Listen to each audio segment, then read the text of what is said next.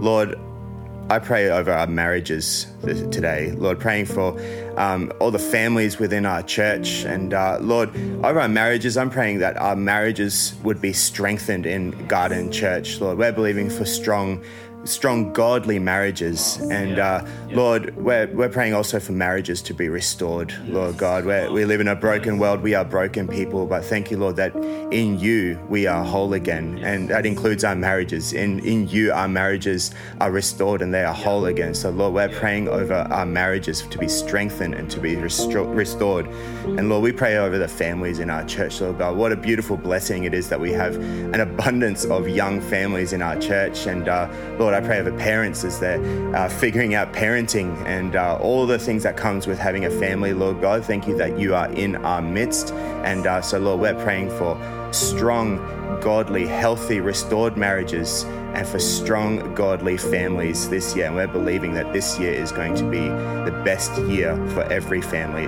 that calls Garden Church home. Amen. Amen. Thanks so much for joining us today. Why don't you take some time today to read 1 John chapter 3 and 4 as part of your time of prayer.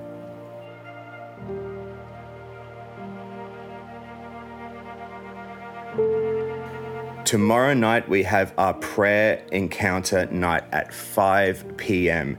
And it's just going to be such a powerful night where we're going to be praying together. We're going to be worshiping together. We're going to encounter God together. So can I really encourage you to get along there tomorrow night, Sunday night at 5 p.m. to our prayer encounter night. Be blessed. Go and be life-giving today.